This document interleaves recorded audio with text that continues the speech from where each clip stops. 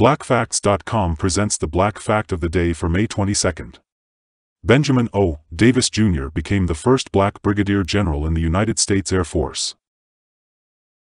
Davis studied at the University of Chicago before entering the United States Military Academy at West Point, New York, in 1932.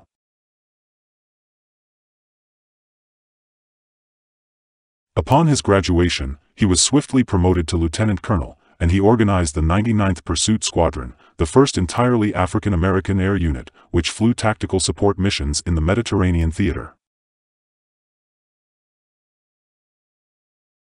In 1959, Davis became the first African-American officer to reach the rank of Major General in the Air Force and was promoted to Lieutenant General in 1965.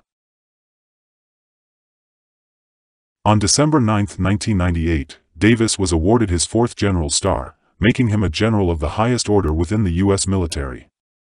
He was the first African American to be so honored in retirement.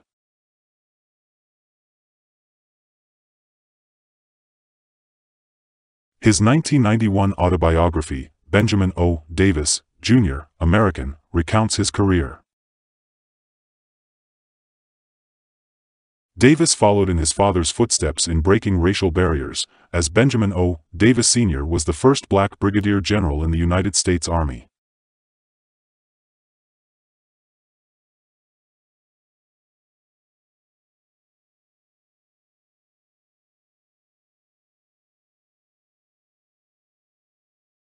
Learn Black History, teach Black History at BlackFacts.com.